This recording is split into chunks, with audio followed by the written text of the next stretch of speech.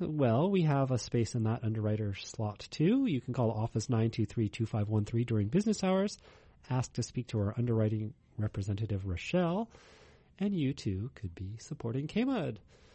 And it's time for Ask Your Herb Doctor in just a minute. I know a whole bunch of people are tuning in from around the nation and around the world, and please consider clicking the donate button on our website, because we're not exactly your community radio station, but you're listening to us. Therefore, we are your community radio station, and we could really use some of your economic support going into our rural backwoods pockets, because we're kind of broke around here.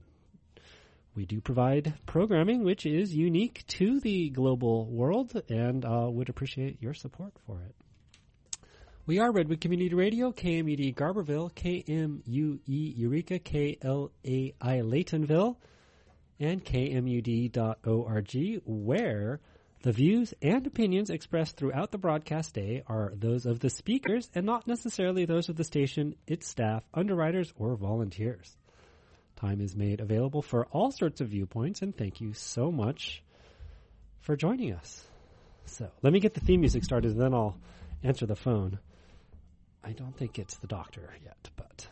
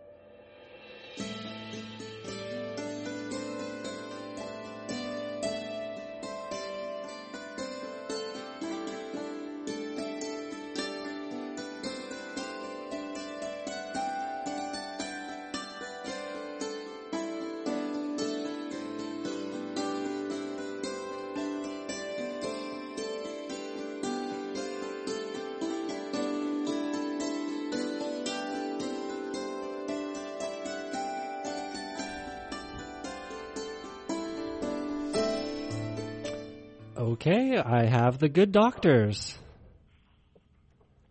Welcome to this month's Ask Your Herb Doctor. My name's Andrew Murray. My name's Sarah Johannesson Murray. Welcome to our show this evening. For those of you who perhaps have never listened to the show, they run every third Friday of the month from 7 to 8 p.m. We're both registered medical herbalists. I graduated from England, and Sarah graduated from England with a master's degree in herbal medicine. We produce and manufacture extracts of different herbs that are used commonly in Europe as herbal medicines, and we want to establish the truth in these monthly radio shows surrounding alternatives to the regular medicines, just so that people have alternatives to look at and examine for themselves. So you're listening to Ask Your Herb Doctor, KMUD 91.1 FM, from 7:30 till the end of the show at 8 o'clock. You're invited to call in with questions related or unrelated to this month's continuing topic of COVID-19, and the number is 707-923-3911. That's 707-923-3911 from 7:30 till the end of the show at 8 o'clock. Once again, we're very pleased to have Dr. Raymond Peat join us. Dr. Peat? Yes, hi. Well, thanks for joining us again. Before I go into the introduction to this month's lineup here with questions for you and new evidence, just trying to get to the bottom of all of this and find the truth. Would you just outline your professional and your academic background for people listening who perhaps have not heard of you before? From the University of Oregon, 1960, I got a master's degree in humanities-related subjects. Then in 1972, a PhD in biology, concentrating on physiology, especially the reproductive physiology in aging. And since 1972, I've been writing and studying and doing some counseling. Okay, well, very good. And for those people that are listening, both now and at the end of the show, I'll give out your information, Dr. Peat, so people can find out more for themselves. It's www.raypeat.com, and there's lots of articles written by you, but fully referenced. And as I said at the beginning of the show, the truth. If you listen and you hear me, you'll know the truth, and the truth will set you free. I wanted to just preface the introduction for this month by saying that it's not for pointing the finger of blame, but for the freedom which knowledge can bring. Is the Internet a platform for destabilizing central control and disseminating information in the objective scientific form, which is impartial and non-political? I've always quoted in these monthly radio shows from time to time since they started with KMUD back in 2004 that saying the words, "He who has ears to hear, let him hear." There are many crying out in the wilderness, as it were, of the World Wide Web, battling censorship and oppression to tell the truth, and none more so than the people of China under the authoritarian Chinese Communist Party, with its self-proclaimed lockstep mentality, with the Tiananmen Square massacre being the pivotal beginning of this tragic oppression and government control of a beautifully poetic, creative, intelligent, and skilled nation's people. Information and knowledge cannot be silenced in a free world, or democracy protecting its inalienable and sovereign rights to life, liberty, and the pursuit of happiness, as we've mentioned before, enshrined in our Constitution. And with it, the truth is paramount to level the playing field. So with this in mind, the revelation this week of Dr. Li Meng Yan, and we'll go over their biography and contact details. He's an MD and PhD scientist working in the Hong Kong School of Public Health, who's since fled to the U.S. to escape persecution from the Chinese, the CPP, the Chinese People's, oh gosh, it's escaped my mind, I'm sorry, the Chinese Communist Party, the CCP, I beg your pardon. Okay, so basically, she's saying that COVID-19 was engineered in the Wuhan laboratory, and it's revelational. Although we have heard from other people that I wanted to question you about to begin with, like Dr. Luc Montagnier, the Nobel Prize winner for his discovery of AIDS. But it's not the first time that this has been alluded to, but another voice in the wilderness, as it were, not for blaming, but for the truth to come out. It's been posited by Dr. Luc Montagnier, as I mentioned, the Nobel Prize winner, for finding AIDS in 1982, that COVID has been genetically altered and has some elements of malaria and HIV in its genome, and that perhaps the researchers in Wuhan were attempting to create a vaccine for AIDS. I know that's been mentioned, but the National Biosafety Lab in Wuhan specializes in these different coronaviruses, and since the early 2000s done the same. So not for blaming China, but to navigate these waters that we as a species now find ourselves, faced with, and to cover the actual mortality of this disease and how this event is profoundly affecting our freedom and association. That's the reason that we're doing this. So thanks again for joining us, Dr. Peat. Before we started, can I just go back to somewhat the beginning in April, but this Nobel Prize winner, Dr. Luc Montagnier's interview on French TV. I know it had subtitles to it, but because I don't think he speaks English, but it was in French. He was saying that it was quite clearly genetically altered, and it kind of revelational, blew my mind when I heard it. And he's a Nobel Prize winner, not a conspiracy theorist. So as I said in the beginning, just the facts, so we can have the truth and the truth can set us free.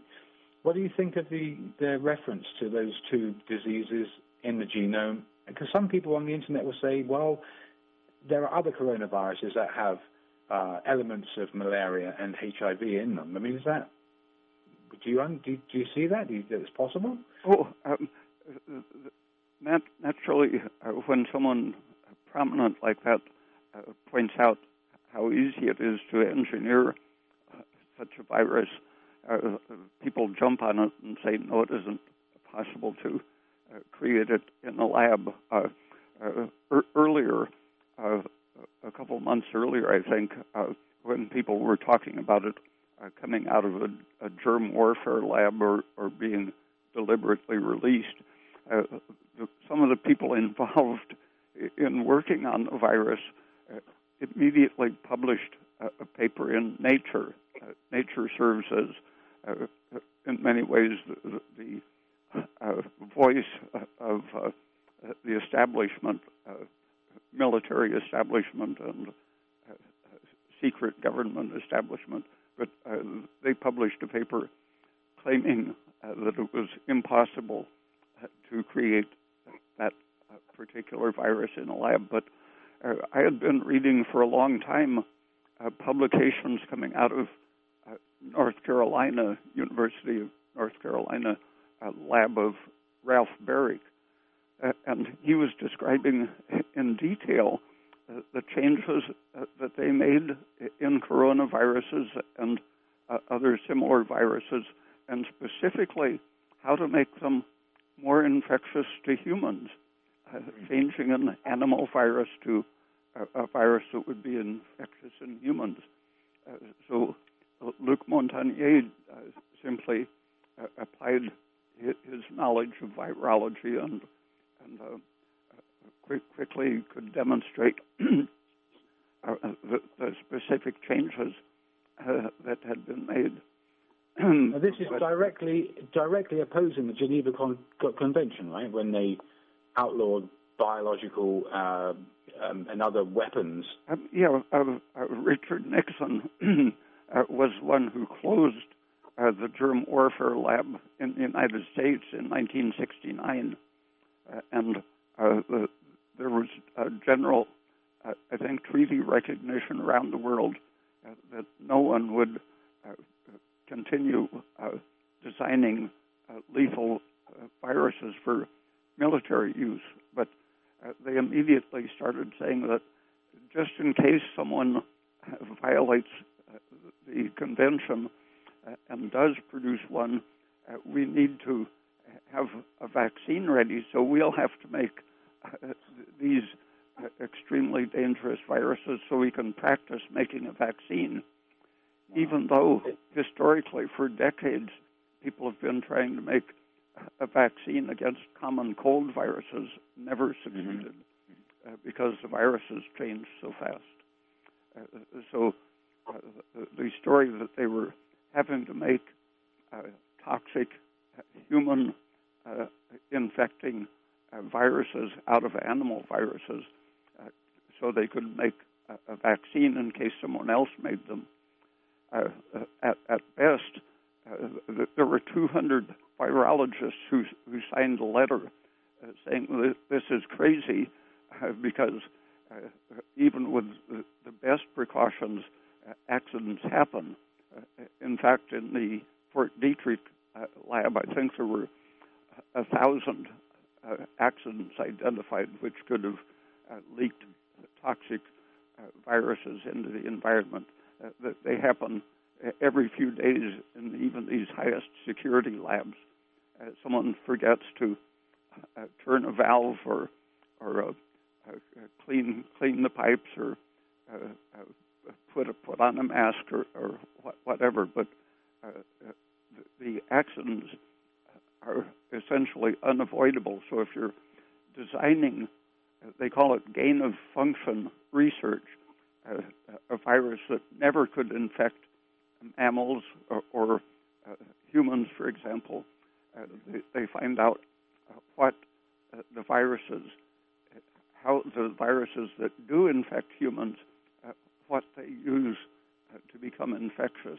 And then they simply take the genes creating those proteins and insert those genes into some virus that produces the symptoms they want to produce. So it's very standard gene engineering. There's nothing impossible about pretty much making any DNA sequence you want. You can change one base at a time, or you can take a block of genes out of a virus and transfer that as a block.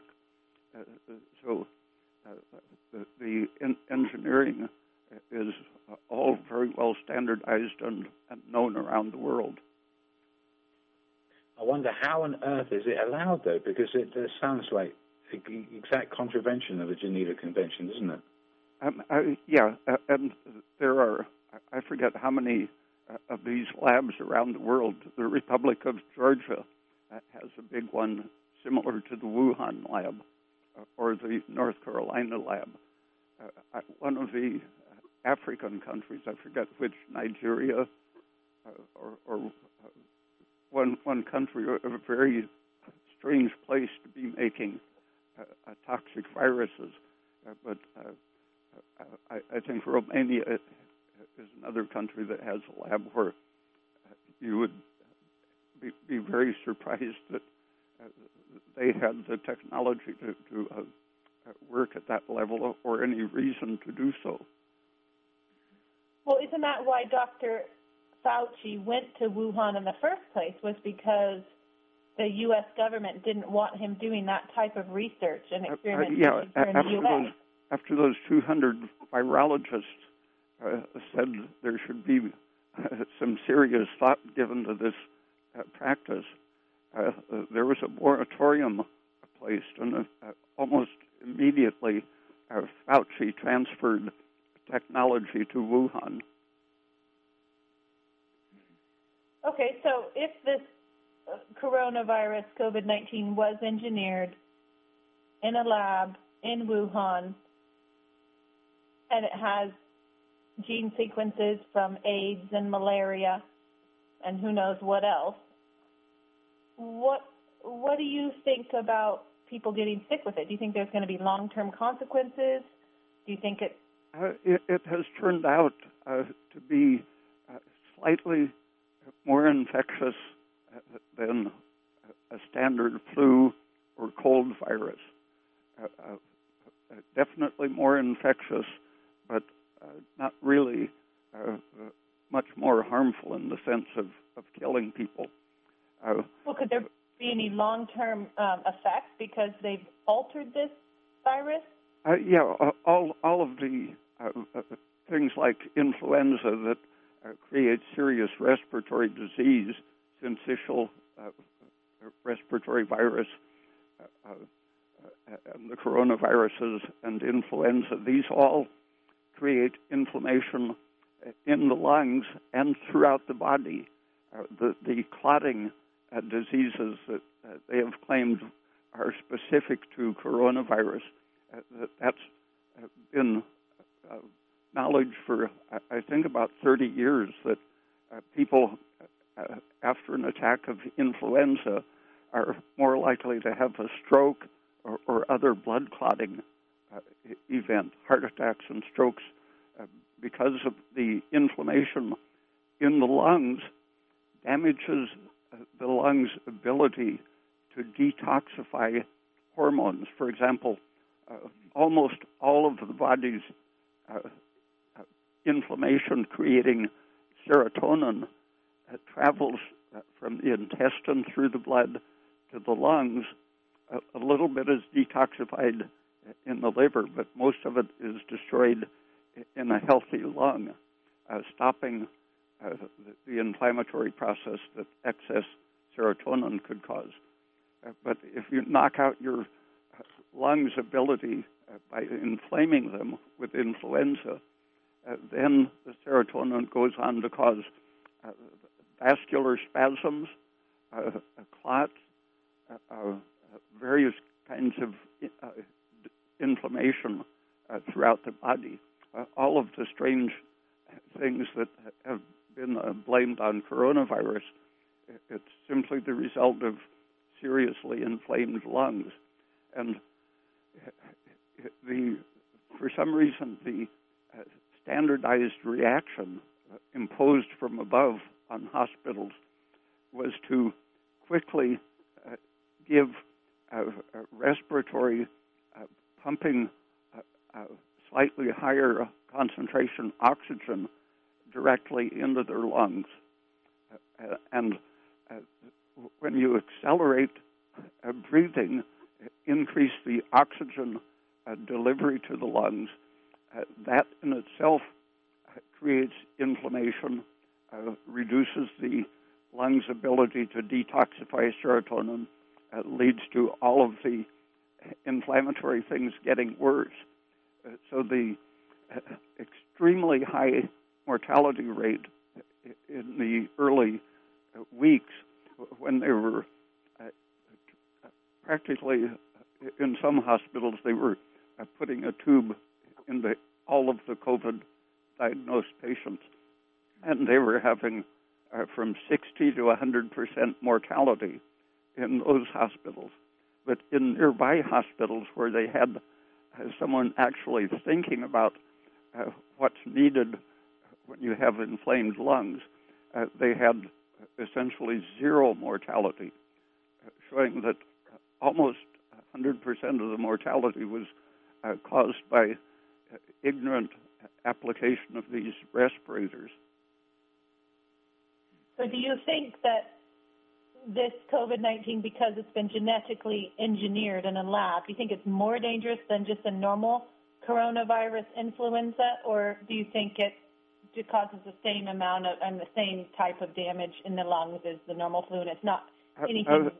The rate of deaths per infection are very, very slightly higher than influenza, but it's something that you have to look very hard to find the greater mortality per infection. In practical sense, it's just a bad flu season. The whole panic has no basis at all.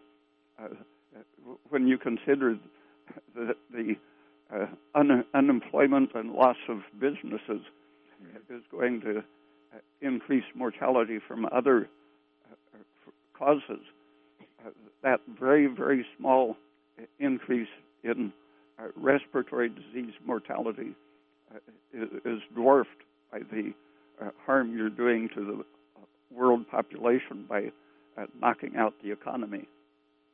So in a bad flu year, I think it was like 2017, 88,000 people died of influenza, and that was considered a bad year.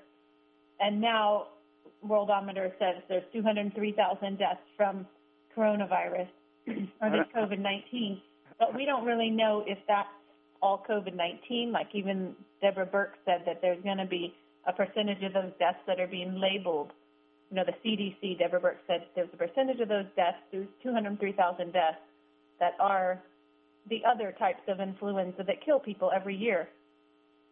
So when you say it's just like a little bit slightly worse than a bad flu year, are you taking that into consideration? Yeah, the instructions given for filling out death certificates and for diagnosing, there is really no clear definition of how to tell when someone is sick from the coronavirus or whether the coronavirus is simply incidental to some other cause of their pneumonia and sickness.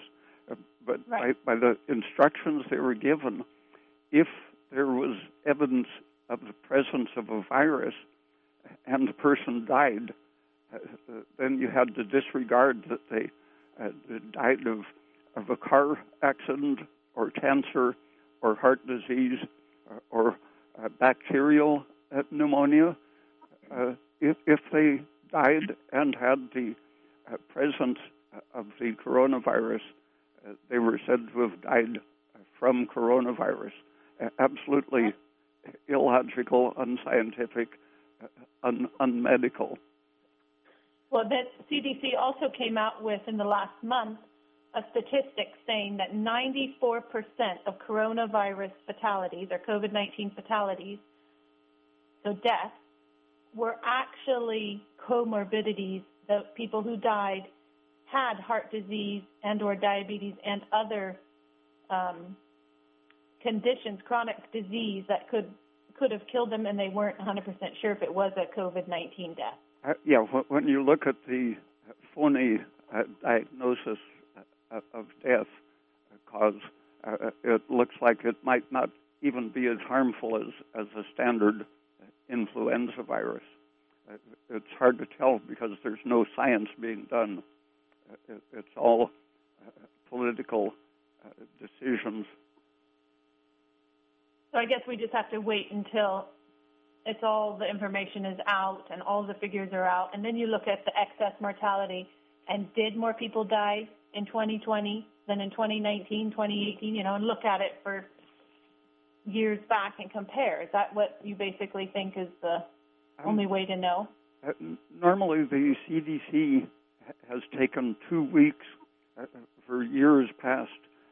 Within 2 weeks, the death figures coming in from around the country had been compiled and remained stable. But the first few months of 2020 showed many fewer people dying from all causes in the U.S. And then in midsummer, the CDC went back and altered figures as far back as 25 weeks and raised the death figures so that they conformed to the usual preceding years. But until they did that historically unprecedented long-range revision of history, fewer deaths had occurred in the U.S. than in a normal year. So basically, we won't really know, because if they're able to alter the figures that way, how do we know any of the figures are true at all? That's my opinion. Okay, you're listening to Ask Your Herb Doctor, KMUD, Garberville, 91.1 FM. From 7:30 to the end of the show at 8 o'clock, you're invited to call in with questions related or unrelated to the ongoing discussion surrounding coronavirus, its origin, the treatment, etc. The number is 707-923-3911. Once again, 707-923-3911. Our guest speaker is Dr. Raymond Peat. And so we have a caller already. Yeah. Okay. Well, let's go ahead and take this call and see where we're going with questions. See if they're. You're on the air, caller. Where are you from? What's your question? I'm from the East Coast. Just one comment on your line of discussion, and then I have a separate question. The lady was right in China that it was released there, but there's a patent in 2003. This has been worked on for more than a decade. In 2007, they changed the patent to make it private. And as Dr. Peat alluded to, in 2015, when they shut down the Fort Detrick lab, they moved it and they funded Wuhan with $3.7 million. This has been premeditated for more than a decade. So yes, and we did discuss that at one of our earlier coronavirus shows. Yeah. So yeah, the lady's half right, but it's plausible deniability for both countries. Anyway, my question relates to something that I've not found on any of your information. It relates to a tear of a tendon, which just connects a muscle with a bone. And in particular, I know someone with two rotator cuff tears, partial tear in one of the rotator cuff muscles and another full tear. And so he's in his mid-60s, so as a result, with lack of arm mobility, if you don't actually move it around, you can actually get what they call frozen shoulder. And even in the absence of surgery, it can take from what I'm told 1 to 3 years to get even partial recovery. So my question relates to whether you've had any experience with folks that have had these types of injuries, and just to point on the current technology for surgery is to incorporate a suture which stays in there the whole time, and a non-metal connector, which I believe is some plastic material and non-metal material that goes into the bone so that you can connect the tendon to the bone so that, over time it will reattach. But absent that, it'll never reattach. And so I'm just wondering, that's a pretty difficult and very technical area of the body, and I'm just wondering whether in the circumstances for current technology you have any views on having a suture in a non-metal plastic piece forever for the rest of your life versus sort of just doing nothing and keeping it detached, or both of them partially. Well, how about this, Dr. Peat? What do you think of platelet-rich plasma? Actually, Andrew, that's a separate question. I'd like to ask. Okay, hang on a minute until you let Dr. Peat answer that, and then if you want to hang tight there, you can ask your next question. You said one question at a time. I just have the question that I asked about the rotator cuff and the surgery.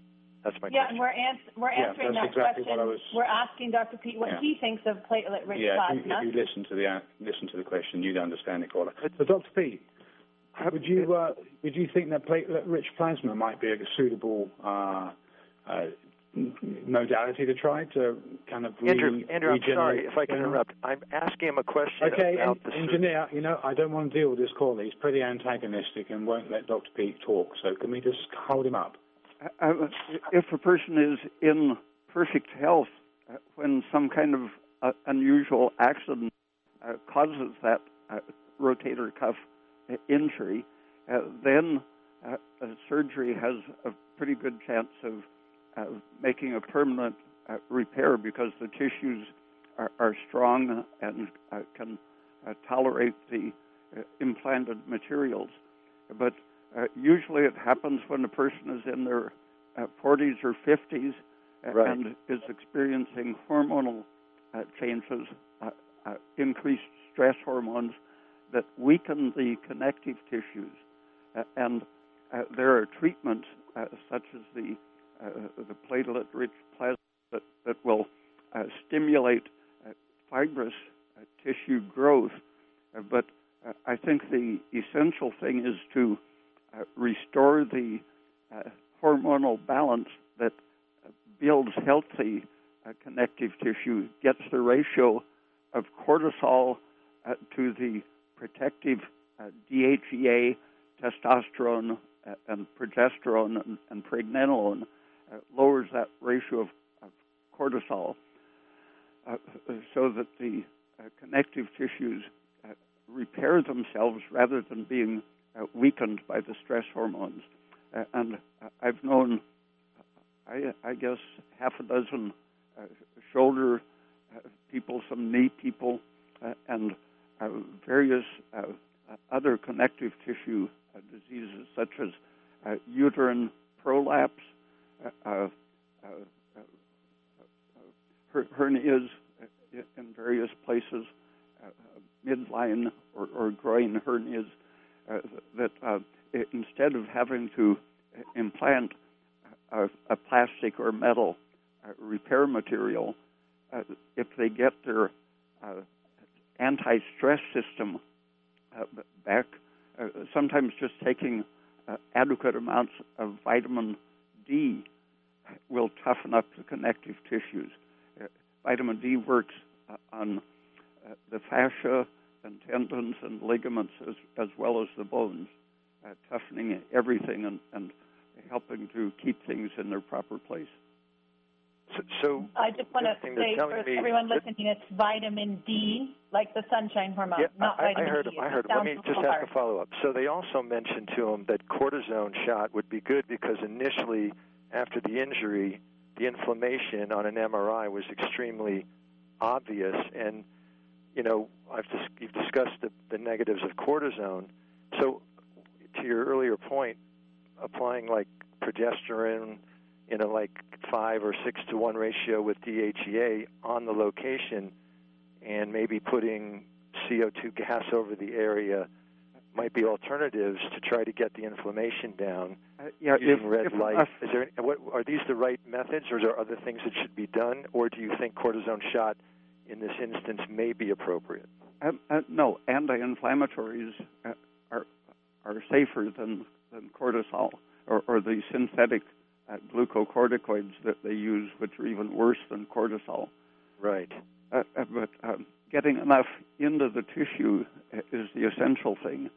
And usually these people have supplemented them orally as well as anointing the areas very thoroughly. The arm, the shoulder, the torso around the injured area, for example, or the whole leg in the case of the knee.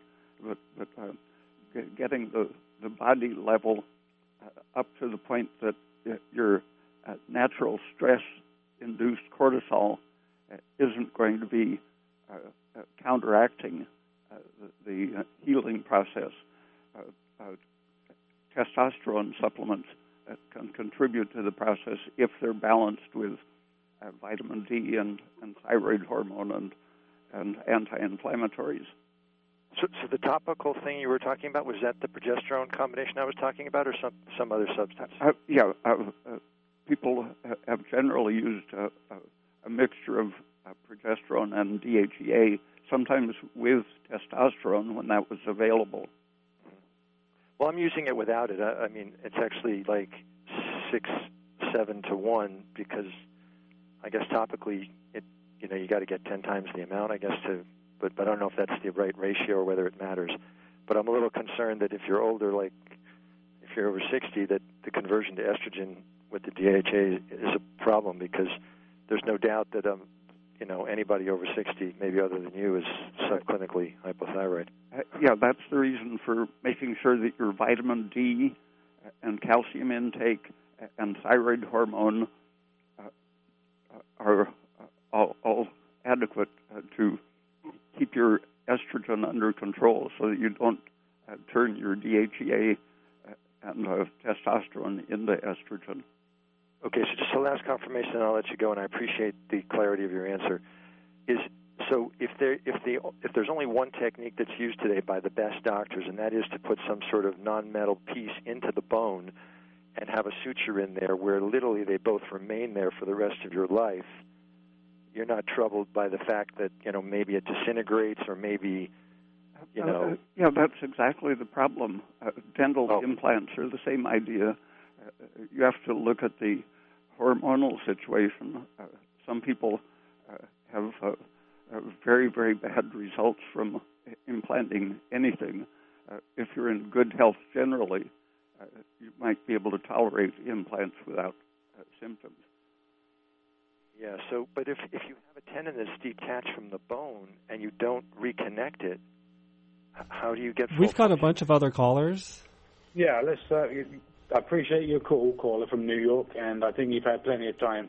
If you need to ask anything else, perhaps email. That would be a good idea. So if we have other callers in the wings there, engineer, do you want to pass them through? Let's take this next caller. Call, you're on the air. What's your question? Oh, it's busy. They gave up. We've got a slot open now. Okay, well, I just want to say something about the DHEA and the testosterone use with people that might be supplementing with these hormones. Dr. Peat usually recommends no more than 5 to 10 milligrams for a woman, 5 milligrams for a woman under 50, maybe up to 10 for a woman over 50. And then for men, 10 milligrams, maybe 20 milligrams, Dr. Peat. I know sometimes you've said that's okay, but what you've also said, Dr. Peat, is that taking a blood test to check your levels of estradiol when you're supplementing with DHEA is a good idea because you don't want to be getting too high estradiol levels when you're supplementing with DHEA. Even 10 milligrams a day can be far too much for someone who's hypothyroid or lacking vitamin D. And that's another thing you can get tested with a blood test is vitamin D. So these hormones might be very useful for people, but it's also common that I come across clients who are taking 25 to 50 milligrams of DHEA a day and they're not going to their doctor and asking for any blood tests to look at the levels of estradiol and make sure those aren't rising to dangerous levels. Yeah, and in connection with the ligament detachment, if a thing is immobilized and kept in the proper relationship to the bone, regrowth is going to happen. Things spontaneously grow together. I've also heard that when people have their ligaments detached around their knee, that surgery is only 50% effective. So half of the people who have detached ligaments heal up just fine, so they must reattach, and half the people who get the surgery do good on it, and half don't. So that must be possible if statistics like that come out. Okay, you're listening to Ask Europe, Dr. KMUD, Galveston 91.1 FM. From now until the end of the show at 8 o'clock, you're invited to call in the questions either related to coronavirus or allied to it. Number is 707-923-3911, Dr. Raymond Peat, guest speaker. Do we have any other callers waiting there? Engineer, do we have? No, we don't. We only have one slot open because it's crowded here. So, yes, give a call, and if it's busy, call back. Okay. All right, so, Dr. Peat, between Luc Montagnier, I want to just highlight this other whistleblower, quote-unquote, between Luc Montagnier, Nobel Prize winner, who's saying that this virus is engineered, and Ralph Barrick's lab in North Carolina saying that the spike protein had definitely been altered. The latest to come to the fore, although I did see an earlier post from this person, but I don't think the press picked it up. This was just a couple of days ago. A Dr. Li Mengyan, who's a virologist in Hong Kong, she basically is completely blown the whistle online, on the internet, on various outlets. You can type her name into a YouTube search. So her name is Li, L-I, space M-E-N-G, space Y-E-N. I did see there was a Fox News interview with Tucker Carlson, and there was a hashtag Loose Women post where four Europeans, actually, there's a British, either public figures or newscasters, and they were all women in England who were interviewing her. And she said categorically that it was manufactured. She was basically threatened to be silenced, or as she called it, disappeared, and that she is about to release just the facts, verifiable evidence. Yeah, that this virus was indeed engineered. And she says it's completely, the Chinese Communist Party are completely behind silencing this. And that's why I asked you earlier, Dr. Peat, that the typical explanation is given is that they're doing research, vaccine research, which, is altruistic and is helping people. But you've mentioned already that this is something that's actually so close to breaking the Geneva Convention because it's so easy to cover it up this way by saying that's what they were doing rather than producing some biological weapon. So people that are listening, that you can all go on YouTube and you can type in the name Li Mengyan. She'll confirm what Luc Montagnier and Ralph Barrick have revealed. And that's another parcel of the internet and free speech. That's what they broke the beginning of the show in. And we have callers. Well, great. Let's take this next caller. Caller, you're on the air. Where are you from? What's your question? Hi, is this me? Yeah, you're on the air. What's your question, caller? Hi, this is Bruce from Garberville, and I'd like to know what Dr. Peat thinks of the inhalation of Brown's gas or hydrogen gas. Inhalation or drinking it in infused water. And I'll take my answer on the air. Thank you. I'm glad you're there. Thank you. Thank you for your call. Did you get that question, Dr. Peat? Breathing hydrogen gas? Yeah. It's anti-inflammatory. I think the right percentage of carbon dioxide is the most important thing. And since we make our own carbon dioxide, avoiding hyperventilation or being dosed with concentrated oxygen is the first thing to consider, but breathing a little hydrogen is anti-inflammatory. Okay, there you go. And we have another caller. Okay, good. All right, caller, you're on the air. Where are you from? What's your question? Hi, neighbors. It's Tara. I'm so grateful for your viewpoints on COVID. I tuned in a little bit late, but I don't know if you've addressed the mask issue. I'm wondering if you could, or I can go back and listen. Well, that's a good reminder. Thank you. I'm going to hang up and hear it off the air. Thank you so much. It just came out. Thank you for your call. It just came out this week. Was another interview. Actually, it was the same one for Dr. Lee Merrick. She was talking about the futility of wearing masks. And last month, we did a show, which that was one of the questions, and saying that essentially the micron size of coronavirus is far smaller than an N95 mask can filter out, so that you are going to get not only respired particles through the mask, but that they are not proper bacteriological respirators, so they are going to leak, air from the nose, etc., around the folds of the nose, and so they're not at all patent. They're not competent. And a simple cloth mask is even sillier because the pores are gigantic in comparison to the size of the virus, which is 1/8 of a micron in diameter.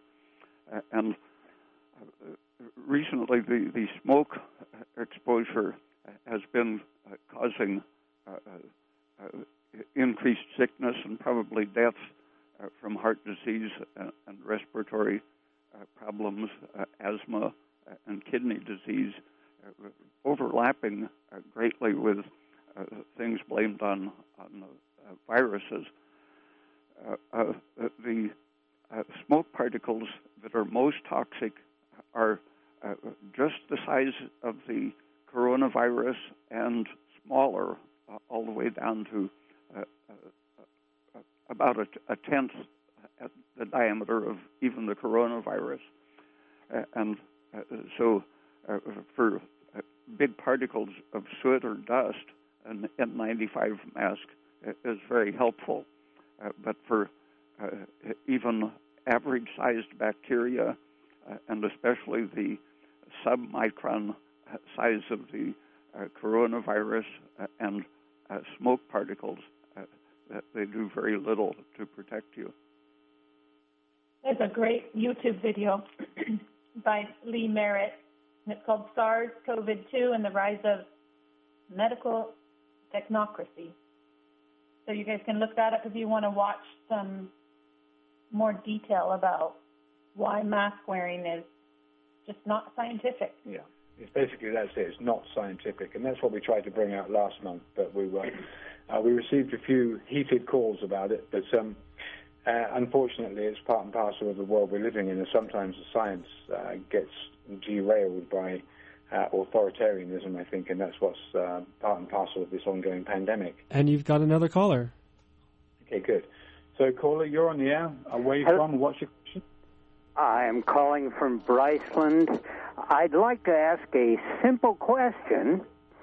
In fact, a yes or no answer would be perfect. Does wearing a mask reduce spread? Thank you.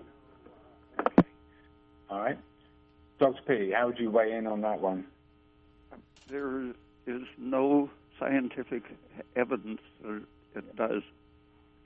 Right. So I would say no, but in waiting for further research, it's a possibility that it does, but in the absence of evidence, there were, I think it was 17 properly controlled studies, properly interpreted on the right sort of populations, and the honest sort of evaluation at the end of the study. All of those 17 failed to produce any evidence. KMUD.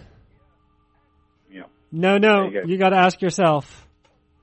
You're next in line. Michael, please listen on your phone. We can hear you, Michael. Oh. Okay, so Sorry. Dr. I have a question for you. Does wearing a mask help your health in any way by increasing your CO2 that you rebreathe? Hello?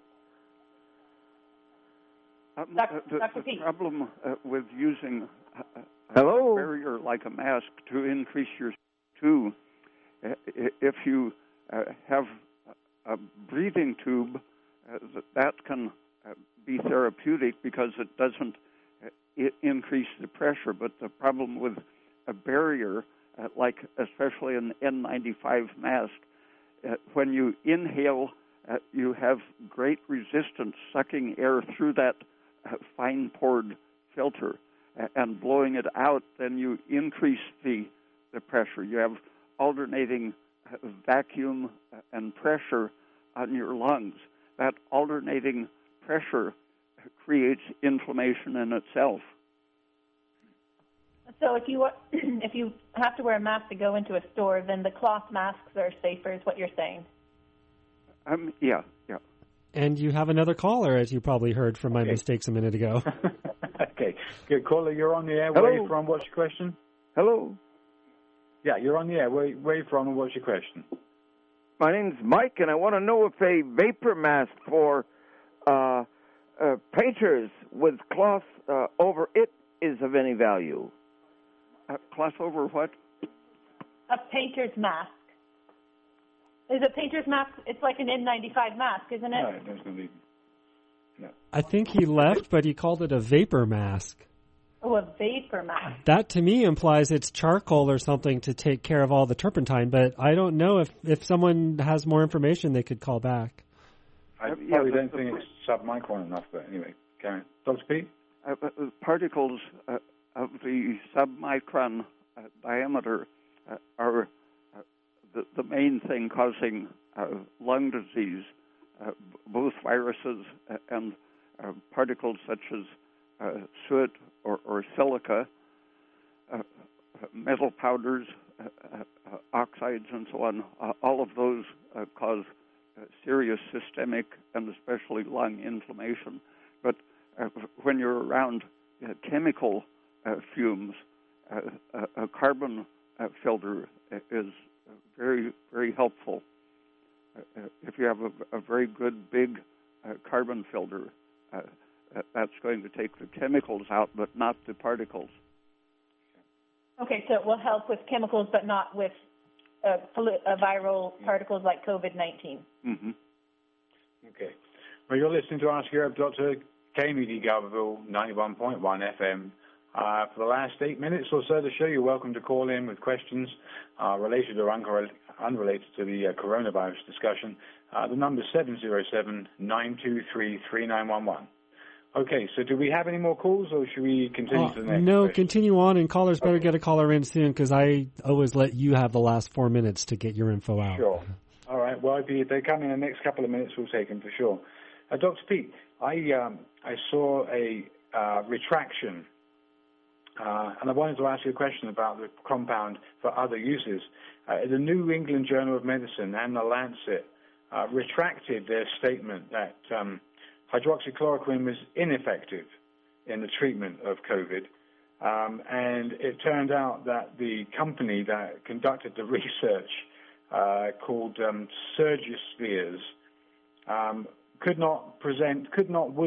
not refuse to present their data set for external audit. And so that raised the question of the validity of the information, and they retracted the statement. Essentially, it's what Donald Trump, for whatever disparaging he's getting for many different fronts, but it's what he's called certainly part and parcel of a treatment. And I know I've read and seen plenty of other hospitals in different parts of the world who have used hydroxychloroquine.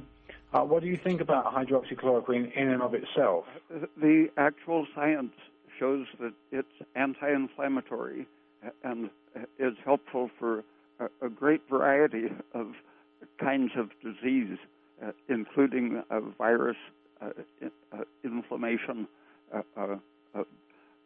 parasites such as malaria, they all cause damage by creating inflammation, and hydroxychloroquine is protective against all of those inflammations. Not that it's the best one, but it definitely hasn't increased mortality by 10%.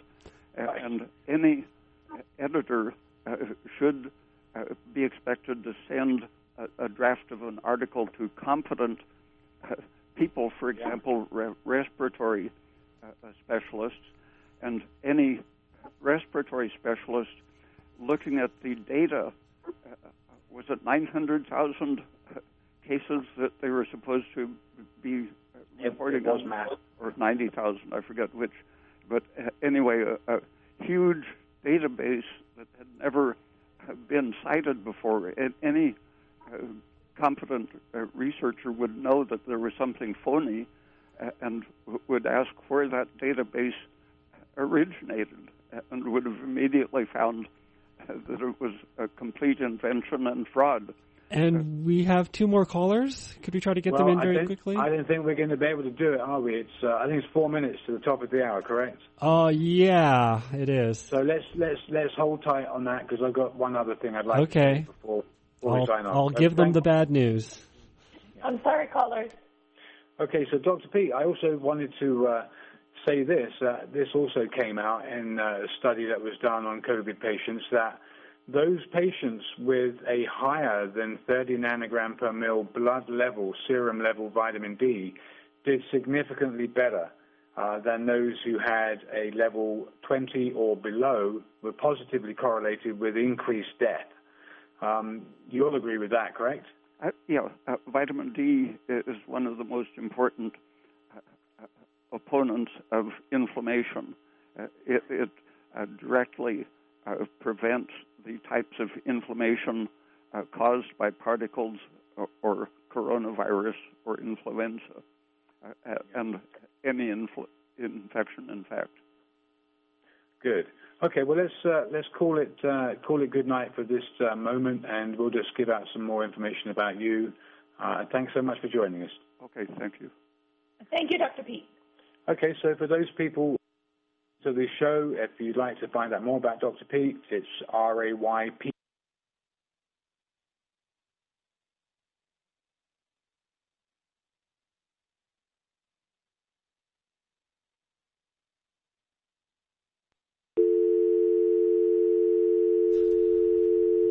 Oh my God, I just hung up on the herb doctor there. I'm very, very sorry. WBM Herb is their phone number, and that was a really brutal end of the talk show. Dr. Ray Peat can be found at raypeat.com, and here's their theme music. Sorry. He'll survive.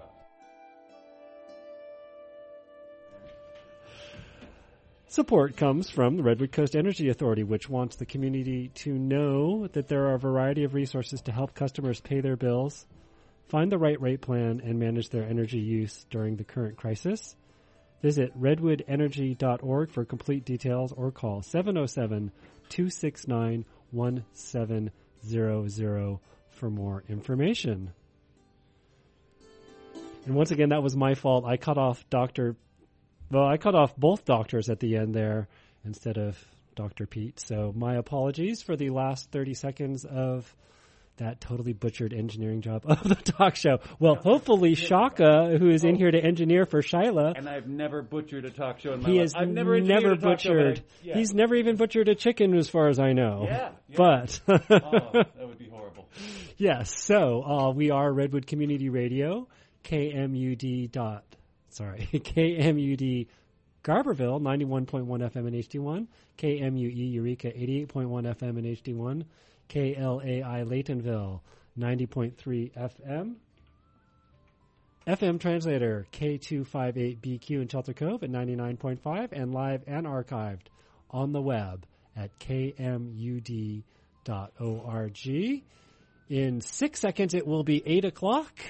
We have Shyla and Shaka, but it's really just Shyla, but Shaka's just helping out. Shyla's programming, I'm engineering. So enjoy.